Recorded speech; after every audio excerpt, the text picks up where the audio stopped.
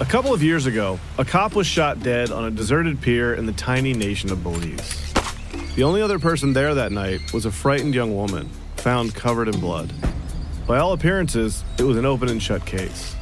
But not in Belize, where this woman was connected to a mysterious billionaire who basically runs the place. Justice will not be served in this case. She's gonna get away with it. Or will she? White Devil, a Campside Media original. Listen wherever you get your podcasts. Hey, I need you to pay close attention to this message. It is not an ad.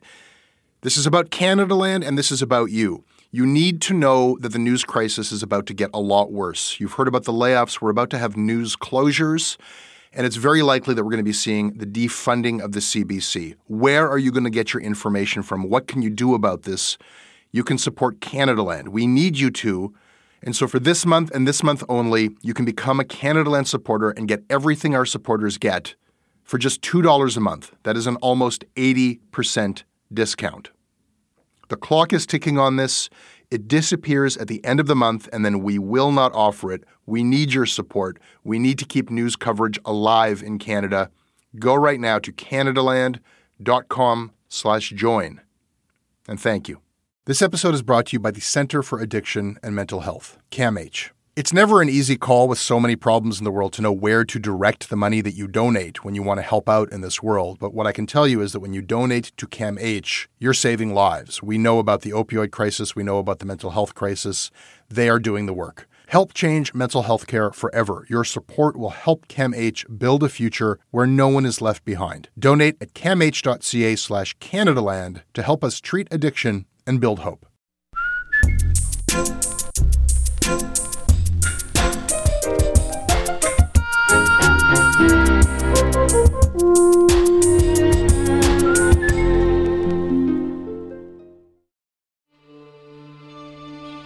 The number one source of coronavirus outbreaks in Canada is, of course, long-term care homes. So what's number two? Let me give you a hint. It's not schools. It's not your backyard winter Christmas visits. It's not even a charter plane to the Caribbean filled with Canadian politicians. It's factories, warehouses, processing plants. It's workplaces. And not just the essential workplaces you might have in mind. We're talking about Amazon fulfillment centers and skincare manufacturers. Work in spaces like that has carried on uninterrupted. And if you're thinking that they've all adapted with rigorous new safety and hygiene protocols, well, as you're going to hear today, even to the limited extent to which workplaces are supposed to have done that, there's essentially zero oversight to make sure that employers have actually done anything at all to keep workers safe. And essentially zero consequences for those employers who have ignored the rules completely. Listen, if the shameful crisis in long-term care has anything at all to do with how we in the media have long neglected nursing homes and other facilities, well, wait until you hear about labor. At some blurry point in the last 30 years or so, the press basically stopped covering labor. It used to be a defining beat of the popular press. Whole sections of newspapers, or whole newspapers, were dedicated to what happens at work. Well, my guest today might be one of the last, I don't know, maybe even the last, dedicated full-time labor reporter at a major Canadian newspaper. You will also hear on today's show the voices of workers themselves at affected workplaces. Altered voices so that they can keep their jobs. But we asked people to reach out to us if they don't feel safe at work or if they have anything about their workplaces that they think should be known. You will not hear their names, but you will hear their words. And you'll hear my conversation with the Toronto Star's labor reporter, Sarah Mojtahedzadeh. She has been following essential workers since before we called them that. Before COVID, Sarah went undercover as a temp at Fiera Foods, where another temp worker died. That was a year-long project. Sarah hosted the podcast Hustled, about the gig economy, about the push towards unionization at Foodora, who eventually fled the country to avoid unionization. And these days, Sarah is revealing COVID outbreaks that companies were hoping you would not hear about. Well, you are going to hear about them in a minute. Wait for it.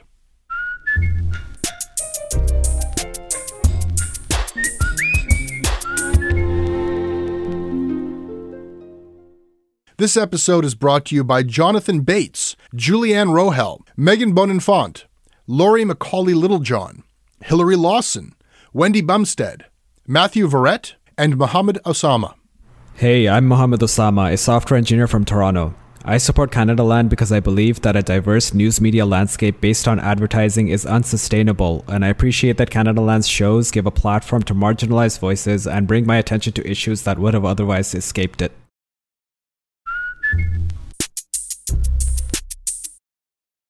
Things could be better. I'm a little disappointed in the way my employer has handled their response to the pandemic and to the lockdown. At the beginning of the pandemic, when things started to shut down, there was a lot of resistance for closing the stores. There was a bit of a public outcry as to the company's response. You know, people wanted the company to lead by example and to protect the workers as best they could. And their response was that there's no need to worry. We have no plans to close at this time.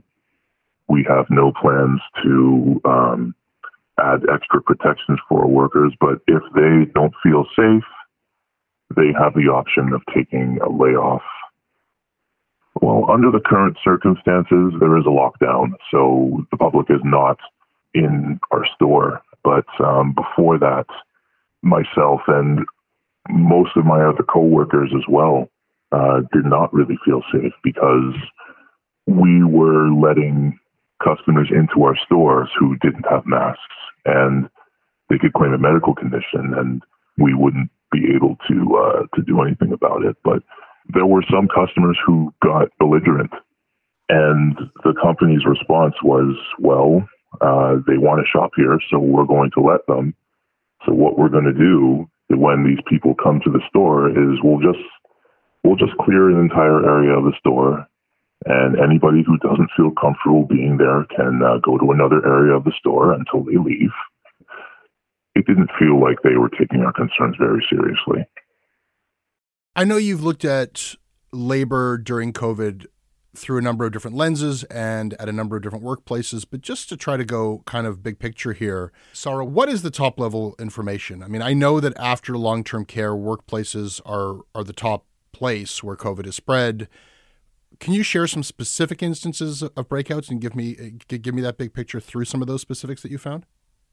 Yeah, I mean, we know both at the national and provincial level that workplaces, particularly industrial settings, are a major source of COVID-19 transmission, one of the most important sources of COVID-19 transmission.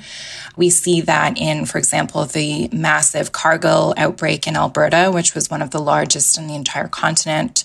We see it in the huge outbreaks across Canada on agricultural operations.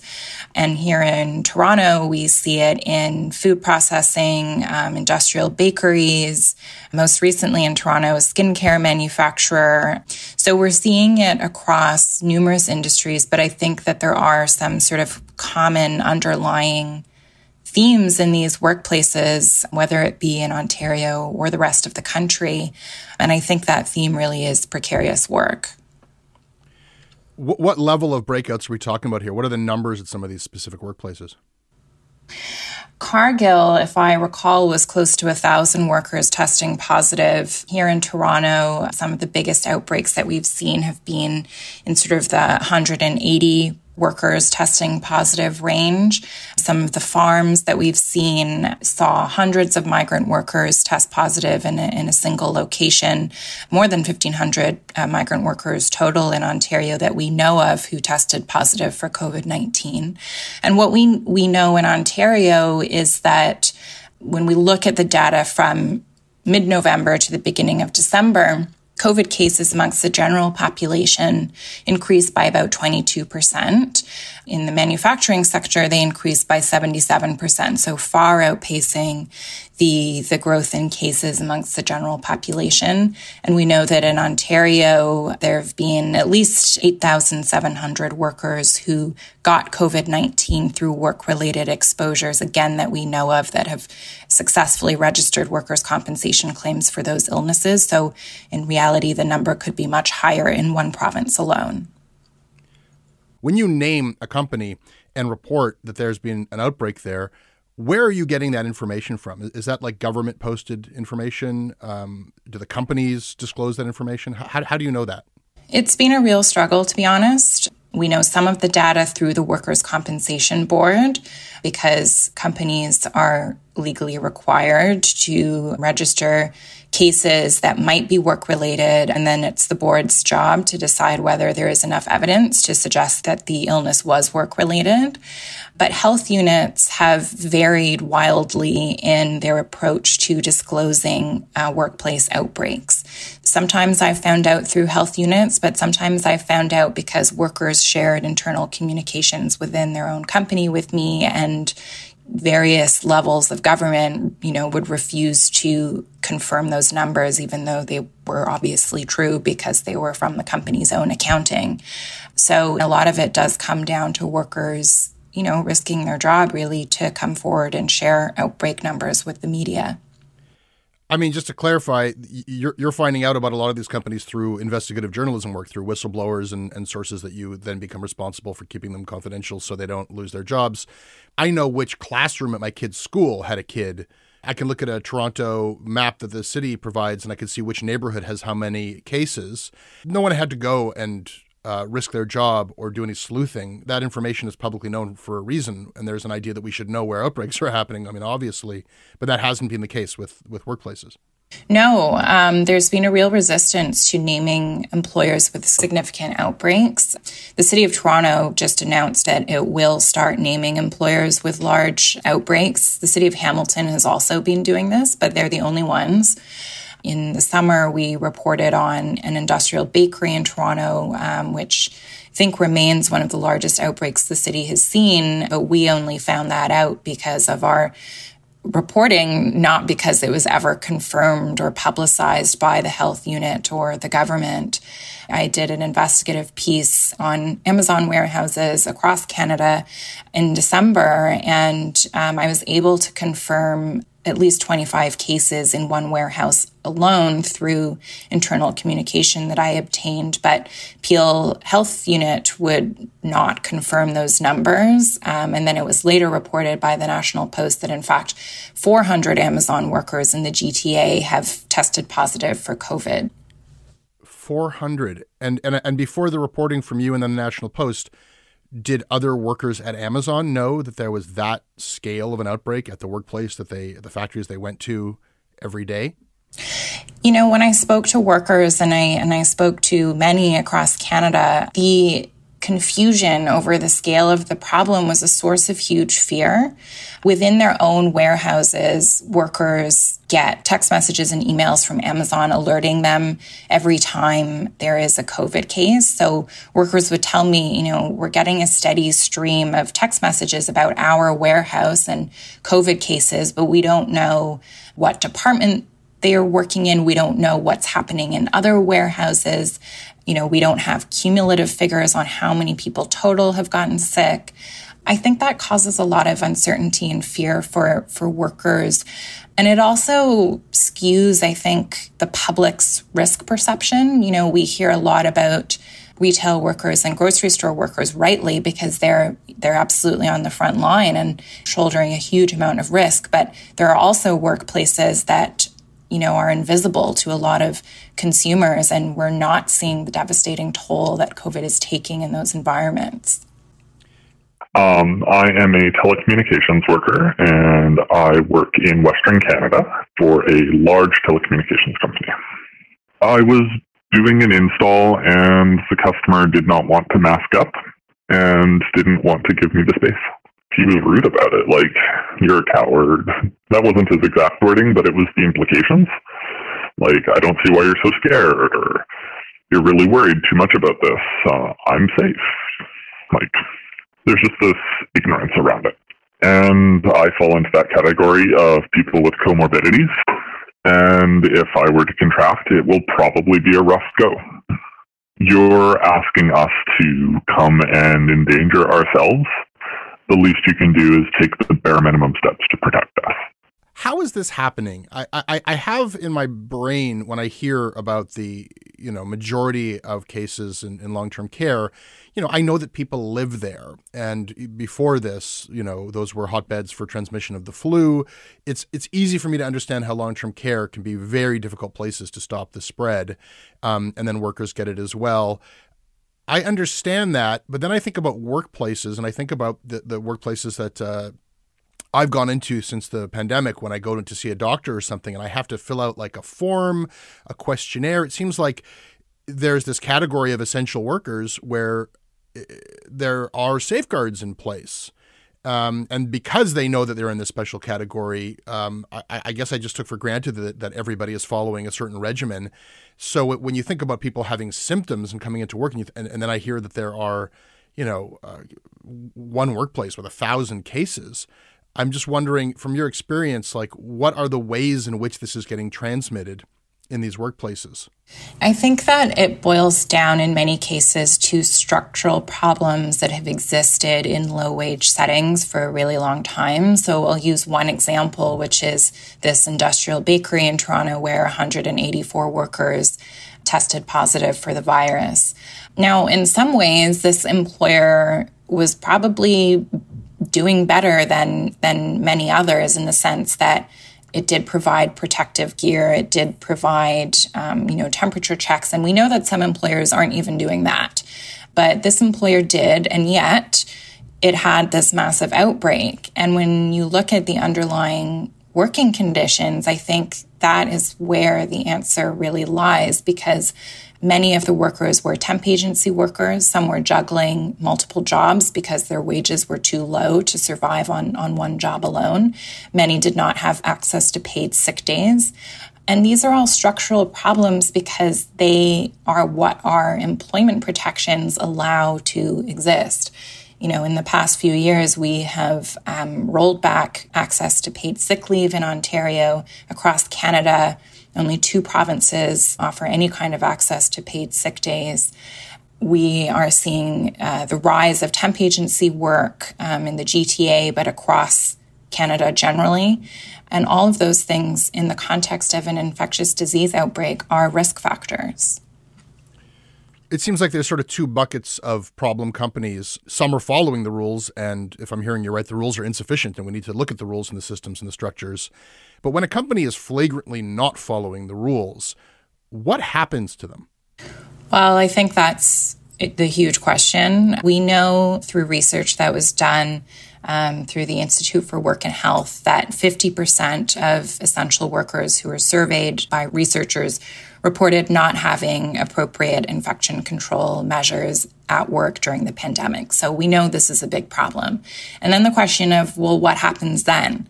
During the SARS epidemic, the SARS Commission that investigated how the province failed its residents identified Ministry of Labour enforcement as a crucial failing and a crucial piece of containing infectious diseases, and essentially saying, if you don't enforce workplace safety, workers, and by extension, the public, will be at risk.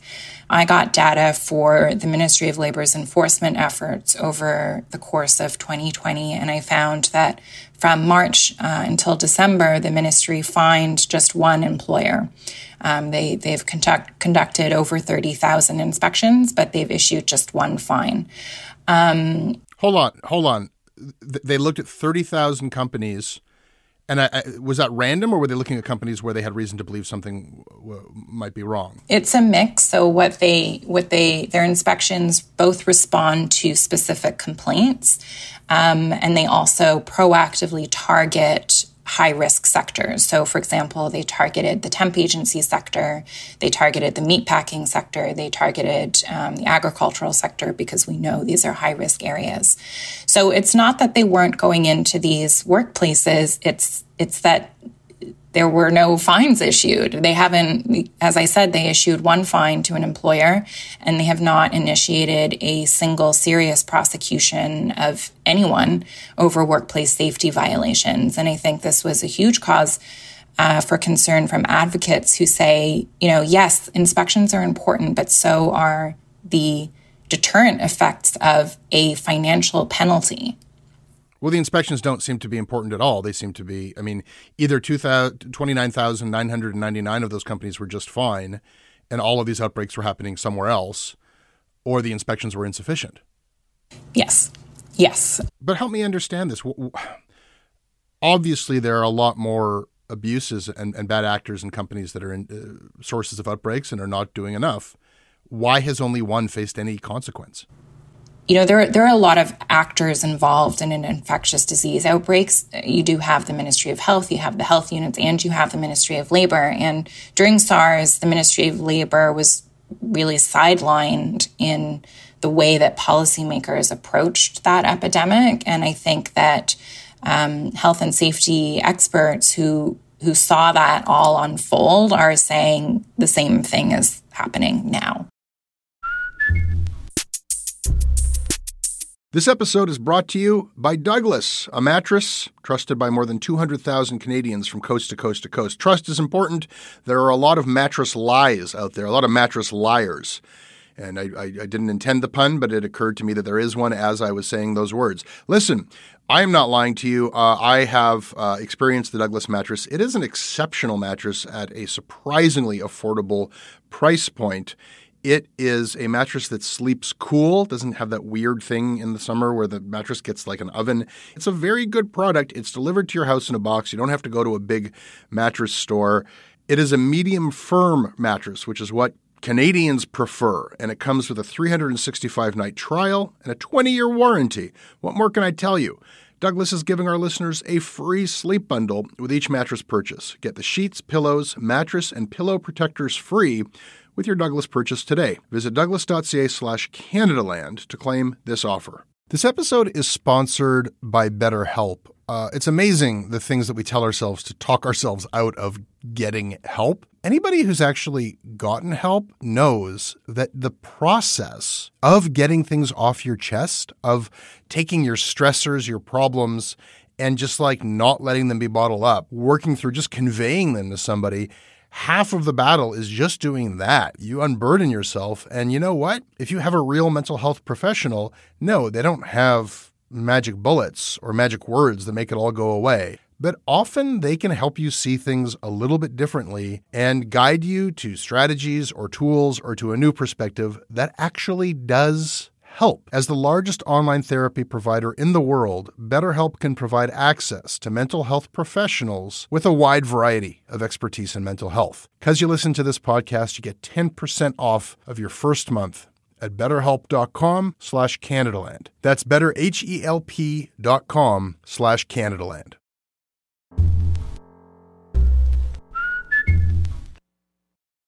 People can't hug each other when they can't hold hands. People are sending flowers. I read every message of every order. I'd like to think we're essential in helping people survive this. It means something to me to be a vessel for that message. And if you're sending flowers, know that the card messages get read, and we think about that when we're making the flowers. Sir, I just feel like there's a misconception that a lot of this stems from. I think that maybe it starts with the term essential worker, which has me thinking of, doctors and nurses and paramedics and yes, people who work in grocery stores, people who are involved, like society can't function without these essential workers.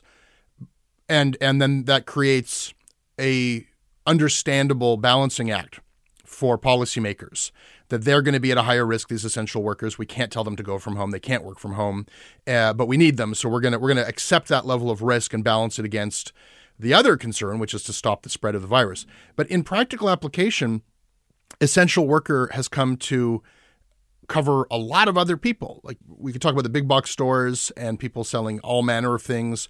I mean, we heard from people, who go into people's homes to do telecom installations, hardware stores, florists. There's another tension, and that is the tension that the government has at the highest level of trying to prevent an economic collapse. Yeah.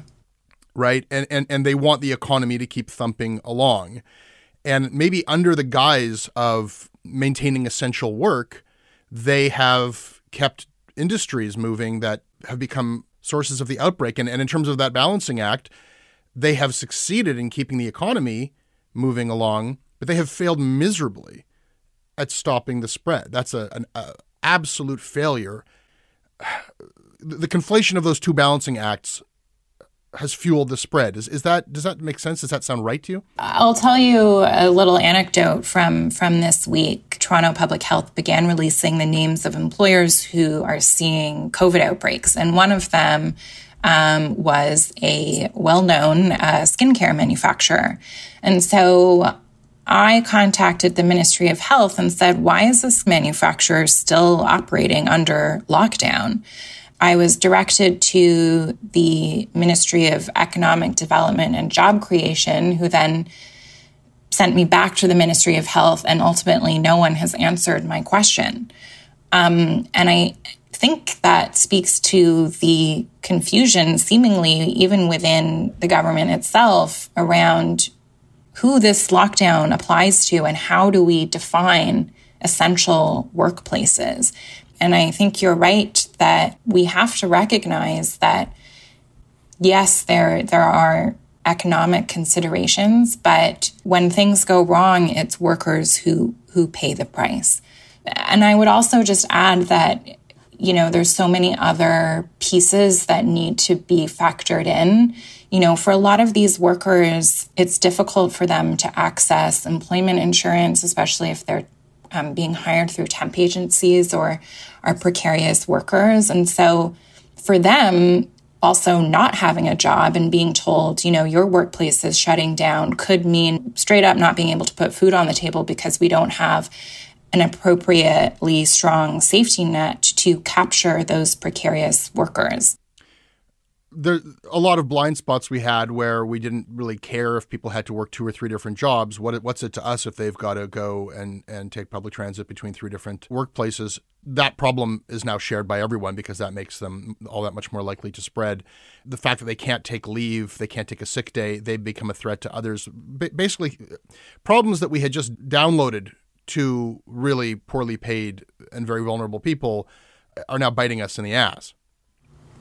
Yeah, despite 2020 being shocking and horrible and distressing on so many levels, none of this was a surprise. I mean, experts have been saying to the provincial government here in Ontario and across Canada that precarious work is a public health problem, and that when you have workers who can't take paid sick days or are juggling multiple jobs, that is a health risk. Just think about it outside the context of COVID-19. If you go into a fast food restaurant and your server is very ill with a infectious illness, but they can't miss a day of work because they won't get paid, you're probably going to get sick too. It just seems broken at every level. I mean, the policies are insufficient. The transparency is insufficient. The rules are insufficient. The punishments for breaking the rules are insufficient. But none of this can ever change without reporting. And the reporting, like, Sarah, I learned about the shameful situation, the breakouts in long-term care, because of 2 people. There were probably more. I learned about it through Aaron Derfell, the Montreal Gazette, and through Nora Loreto, writer and researcher who was just doing an index of long-term care homes and the COVID outbreaks there. I learned about the workplace situation because of your work and the work of 3 or 4 of your colleagues who have been doing this.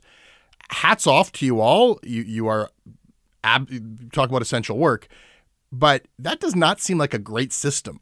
Like a dozen people in journalism or research. That does not seem like a sufficient reporting mechanism for the public to know about this absolutely critical information. Well, yeah, and I think that comes back to the idea that, information is power, and that's why we, need transparency, and a lot of our reporting has focused on what happens when there isn't transparency around these outbreaks. We all know that newsrooms are extremely stretched, and 2020 has been no exception to that. It's been a really tough year, and now we're confronted with the biggest story of any of our lives, and so much is at stake. So, it's really important that people have access to information, whether it's not just through journalists. You should be able to go onto your health unit website and see, where the potential risk areas are, I think. Looking internally at the media, we talk about how this pandemic is exposing how our priorities were out of whack in society in general. In our industry specifically, a labor reporter was something that every newspaper used to have at least one of. Are you how many labor reporters are left in Canada? How many people have your job? Well, I think I don't like to use the word mainstream, but the larger traditional type media organizations, I'm certainly one of a handful, maybe one of the only ones with an actual, labor beat kind of job title.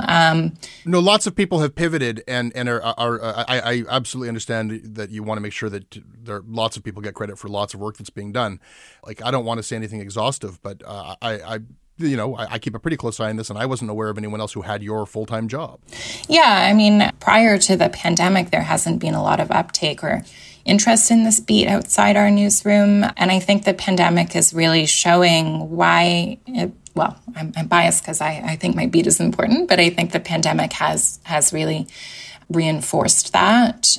So I do think it's been a blind spot for a lot of media organizations. But I do also think that a lot of young people now coming up have an interest in this area, because I think our generation instinctively understands why precarious work is an important topic, because a lot of us are living it. Yeah, I think the labor beat is the hot new beat. Everything old is new again. For years, over the course of decades, labor reporting got replaced with business reporting.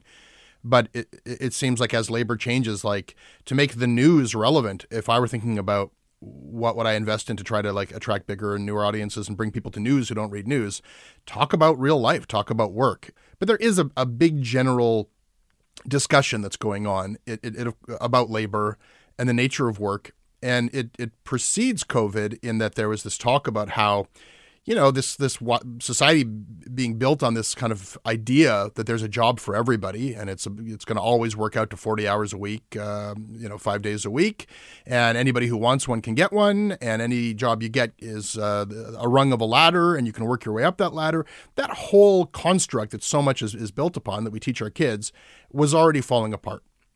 And talk about, what do we do when we have a society that is incredibly wealthy, but the lines between people, the divide between people, it's a class thing. And when we talk about the line of whether or not you're working from home or you have to go somewhere, that generally falls along blue-collar, white-collar lines. Not completely, but what kind of life you have during this pandemic is largely determined by which side of that line you're on.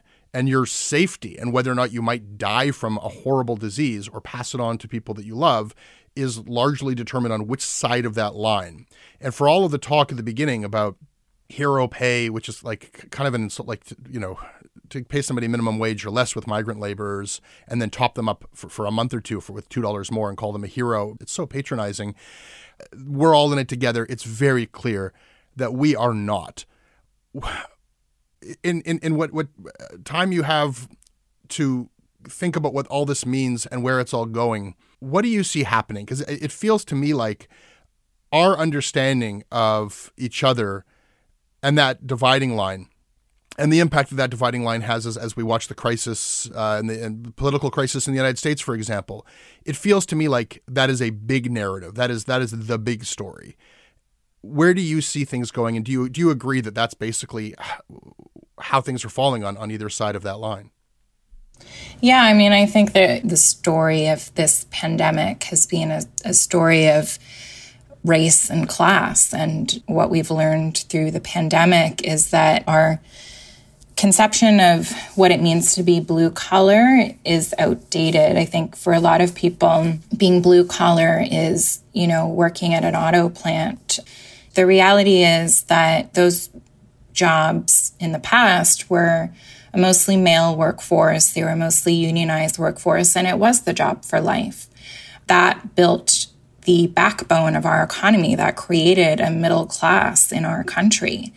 And I think that the new blue-collar jobs are our long-term care home workers, our PSWs, our home care workers, who are mostly racialized, low-wage women who do not have a job for life, who are juggling multiple jobs to try and stay afloat. We're seeing the devastating public health implications of that reality.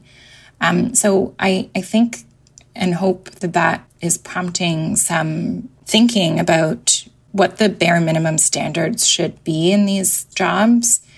None of this is by accident. Like it used to be a really shitty job to work in any kind of industrial setting. And eventually workers organized and said, no, we want a union, we want benefits, we want higher pay. We as a society decided that that was the right thing to do. And we need to, I think, reconsider our commitment to that decision and reevaluate whether we are making good on what was once, I think, sort of part of our social contract. Hi, I work as a union worker for the City of Edmonton. There's been a lot of talk with the City of Edmonton about safety and changes that are made, but in my experience so far, it's all been kind of cosmetic. It took a while when the pandemic started for us to be able to convince them to let us have more trucks so we don't have to share vehicles. And we had advice to just roll the windows down, which was super cool. But now it's kind of just settled in, and a lot of guys I work with, despite being union guys, are just a standard conservative voter, and I get along with them very well. We just don't talk politics. But so a lot of them get their information, and any news they get are just straight from Facebook. Now, as vaccines are rolling out, there's a lot of talk about Bill Gates and microchips, and I don't think that they're joking entirely. Tons of people that I've seen just don't wear masks when they're riding in trucks together, and people are choosing to ride in vehicles together without trucks. And I know all these people have families, and I'm able to protect myself and keep myself in a safe way. And my bosses totally facilitate that. And I think there's just this weird, that working people have kind of settled into this weird acceptance. I think the people I work with understand that the pandemic is real. I think some of them maybe are a little hesitant, but I think that it's been going on for so long now that people are just kind of not even thinking about the danger or risk anymore because they've gone this far without contracting it. That sentence, we as a society decided to respond, it's doing a lot of work, and the story of how we decided that involves general worker strikes and people getting killed and kneecaps being broken and violence on the streets. There was a power struggle, and the protections were an outcome of that power struggle. And I can't help but wonder if that's what's next. Well, I think that in many ways it's already happening. There are many organizations, including unions, but also a much broader coalition of civil rights groups, of environmental groups, of immigrant networks that are really doing a lot of that heavy lifting. And, Black Lives Matter is deeply rooted in advocating for workers' rights and organizing low-wage workers. And so those protests and those demands are happening. It's a question of whether policymakers are going to listen. And how the companies respond. I mean, you did a whole podcast called Hustled about gig economy workers, about Foodora. That company, they just left the country rather than have a union. Yeah, and again, I would say with that, it again comes down to, what are the terms and conditions of the playing field, and policymakers set those terms and conditions. And if it wasn't such an uphill battle for workers to sort of organize in the gig sector, I don't think we would have seen that response. My name is Dalen Cochran, and I work in quality assurance at Chapman's Ice Cream. It's taken some adjustment, but overall it's been pretty good. We've got temperature screening before we even enter the building. We've got face shields that are provided for us, and we get brand new surgical mask every day. We've probably got it better than most places that are still open, and even some of my friends that work in hospitals say they wish that they had the PPE that we have. And we came back and immediately everybody that wasn't in management was given a $2 hazard pay. And that continued right up until September, when management decided to just make it permanent for all the employees, which was not something that they had to do and something that a lot of other stores hadn't done. And so, I mean, hats off to them. They understand that the workforce is what really drives the company, and they treat us well. It's so strange to me how much of politics feels like empty symbolism when you think of, say, Doug Ford's government, and I think the posture is that this is, of your choices, this is the working man's representative, this is the working man's politician. Ford got rid of paid sick days. Trying to grapple with that contradiction and then the impact of it, like, how do you see that playing out and people's understanding of a policy measure like that and the role that it plays in these workplace outbreaks? I think it actually comes back to the prominence of our civic conversations around work and workplace standards. Those conversations haven't been particularly prominent for quite some time. Part of that, I would say, is, because of the lack of media coverage, but also because of the way, sort of ironically, the way that work has changed, where workers are so much more precarious and isolated and vulnerable. It's harder to organize them. I think that's a challenge for organizers who care about these issues to really make this a prominent part of our civic conversation and have it, at the forefront of people's minds when they're going to the polls. And actually, I think, the pandemic will probably change that to a certain degree.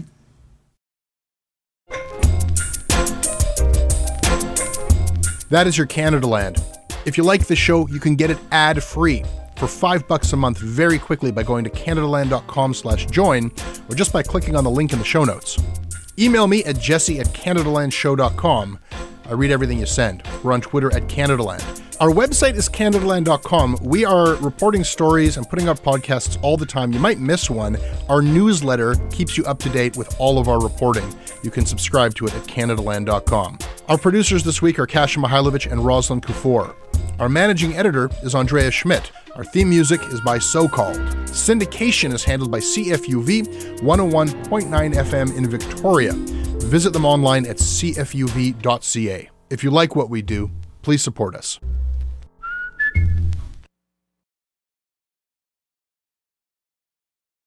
Hey, I need you to pay close attention to this message. It is not an ad.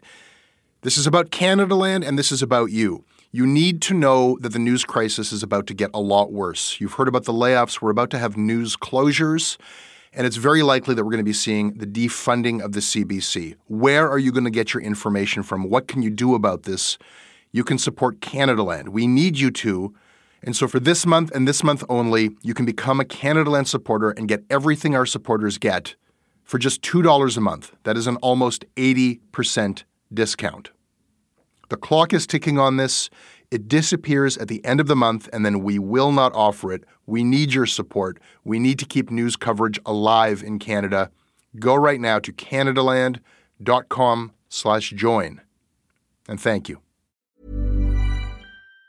Even on a budget, quality is non-negotiable. That's why Quince is the place to score high-end essentials at 50 to 80% less than similar brands. Get your hands on buttery soft cashmere sweaters from just $60, Italian leather jackets, and so much more. And the best part about Quince, they exclusively partner with factories committed to safe, ethical, and responsible manufacturing. Elevate your style without the elevated price tag with Quince. Go to quince.com/upgrade for free shipping and 365-day returns. Hi, I'm Daniel, founder of Pretty Litter. Did you know cats tend to hide symptoms of sickness and pain? I learned this the hard way after losing my cat, Gingy. So I created Pretty Litter, a health monitoring litter that helps detect early signs of illness by changing colors, saving you money and potentially your cat's life. Pretty Litter is veterinarian developed, and it's the easiest way to keep tabs on your fur baby's health right at home. Go to prettylitter.com and use code ACAST for 20% off your first order and a free cat toy. Terms and conditions apply. See site for details.